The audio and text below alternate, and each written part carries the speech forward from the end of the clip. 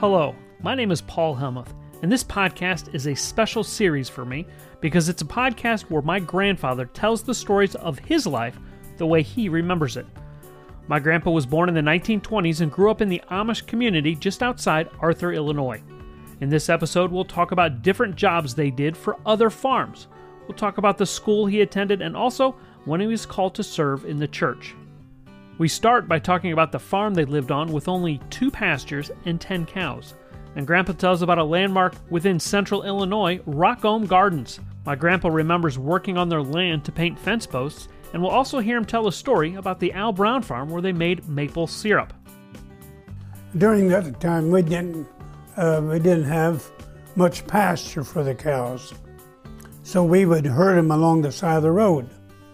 But we'd herd them with, each of us had a horse. Eli had Perry and I had old Henry. Henry was a good riding horse, and so we would herd him along the road. And there was one field that had oats and corn in it, but there was no fence between it. And so after the oats were threshed, Grandpa wanted that pastured. And so we took the cows in there from the road, but we didn't let them get into the corn. And so we watched them all day long.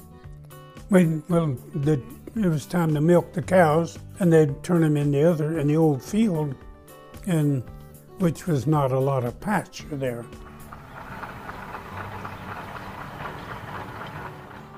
It was a dairy farm to start with. The barn was fixed for dairy cows.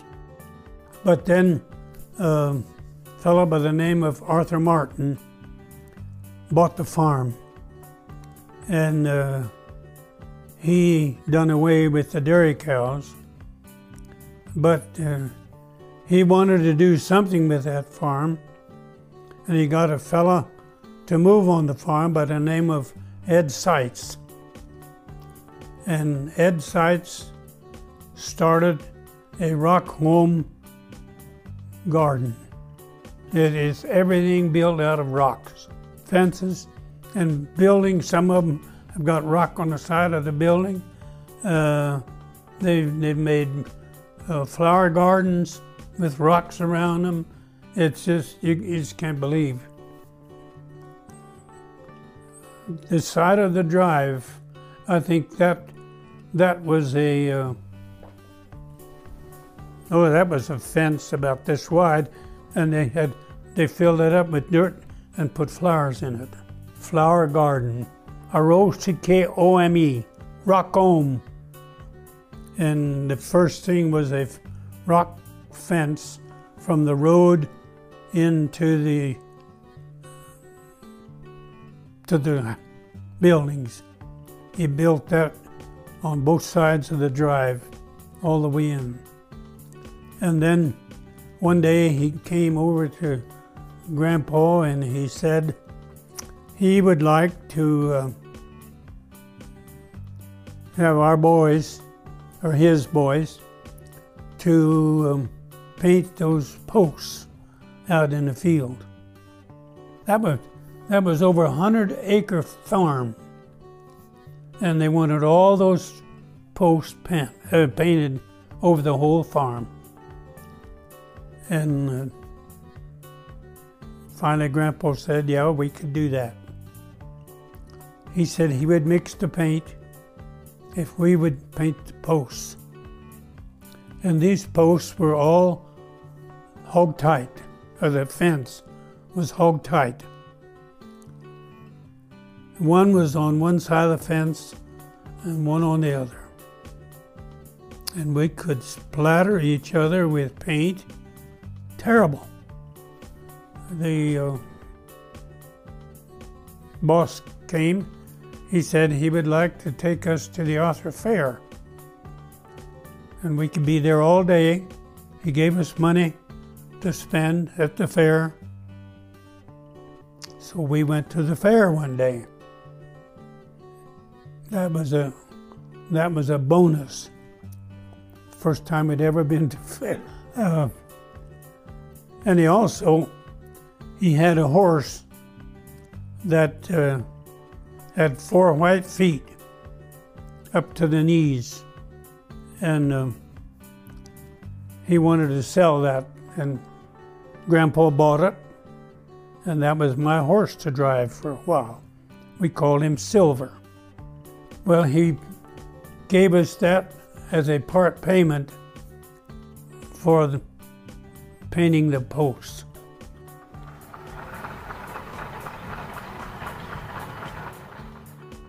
Well, it was 10 acres of hard maple, and that was good to make maple syrup.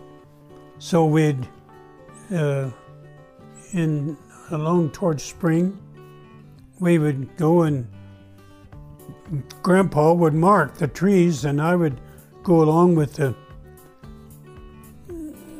what is it called? You drill a hole in where he marked, and put a spout in there, and hang a bucket on it, a 2-gallon bucket. So we'd hang them on, and every morning after that, we'd go, and we had the 2 horses hitched to the sled, and we had 2 50-gallon barrels on the sled with lid on them, and we dumped this in these barrels, and then the sap from these trees. Then we haul it to the vat. Grandpa built a fire under it, and there was a vat, 3 vats. They were probably 2 feet wide and 4 feet long. There was 3 of them, and the sap that we'd gather every morning would pretty well fill all 3 of those vats. And then we'd keep fire under there, and by the end of the day we could take the maple syrup from those vats and put it in jugs. 10 gallons of sap would make 1 gallon of syrup. It's a lot of cooking. Well, that was in the time in the spring when the sap would run from the trees until later on in the spring when it would quit running.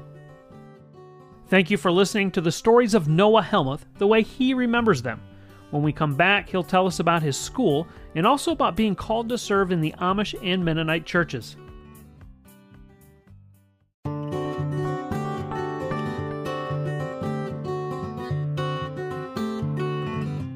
Welcome back. We have more stories from Noah Helmuth. It was called the Baghdad School, Baghdad, and it was a country school. 1 room, 8 grades. We had Amish boys and girls and non-speaking English boys and girls, and we had as high as, I think the last year was 43 in school, and that was a big school. Our teachers were English speaking, and we studied in English. Well, there was one that he was an Amish boy, and he just couldn't speak English hardly.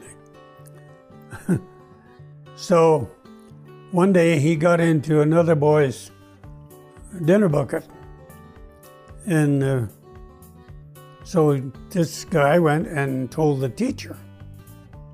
So she brought him in, and he said, "I get it, but I eat it not."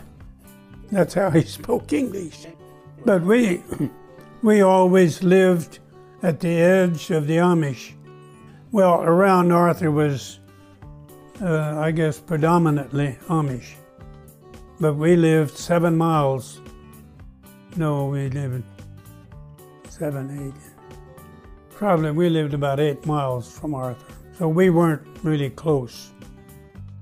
And we had English-speaking neighbors, and Dad, he would thrash his oats, and they had English-speaking people to help thrash oats. So I knew English fluently when I started to school.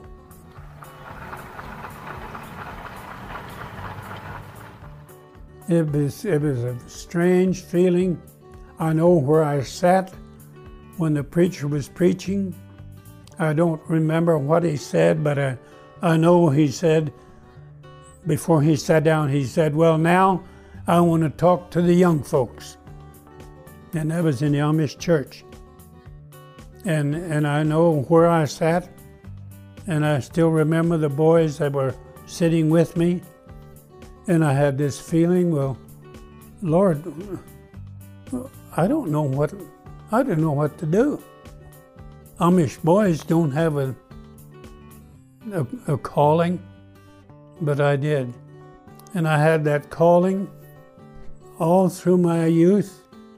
And when the Saturday before I was baptized, they asked the boys if when they were ever called in the lot, whether they would say yes.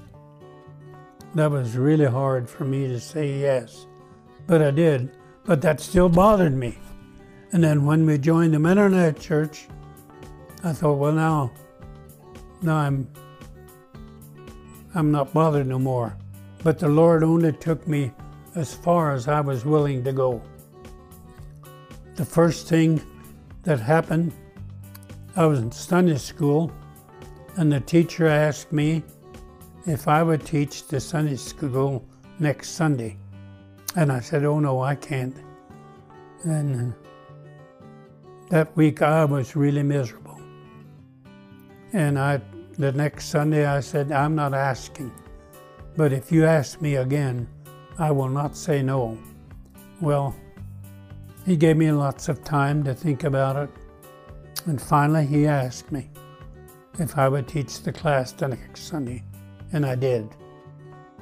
Oh, I was, 19 and 20, probably 23 or 4. So, after that, our church had Sunday evening. They had a lot of children in church. So they wanted somebody to be for 6 months to teach and direct the children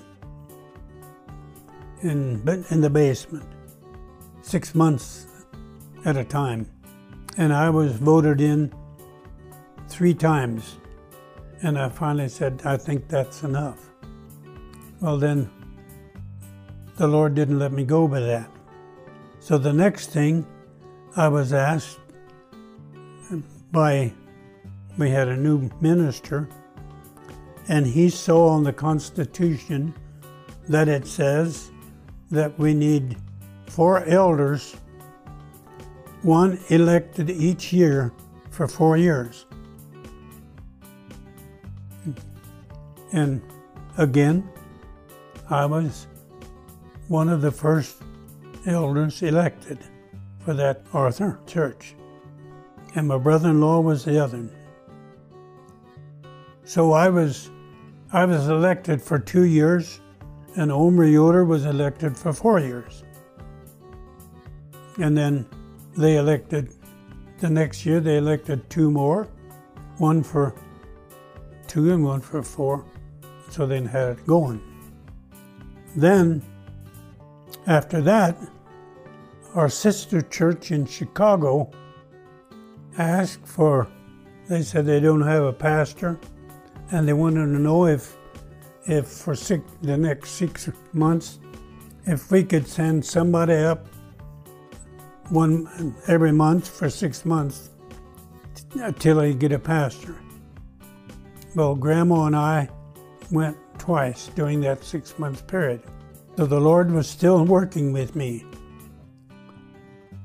And then after that, they asked if we would move to Chicago.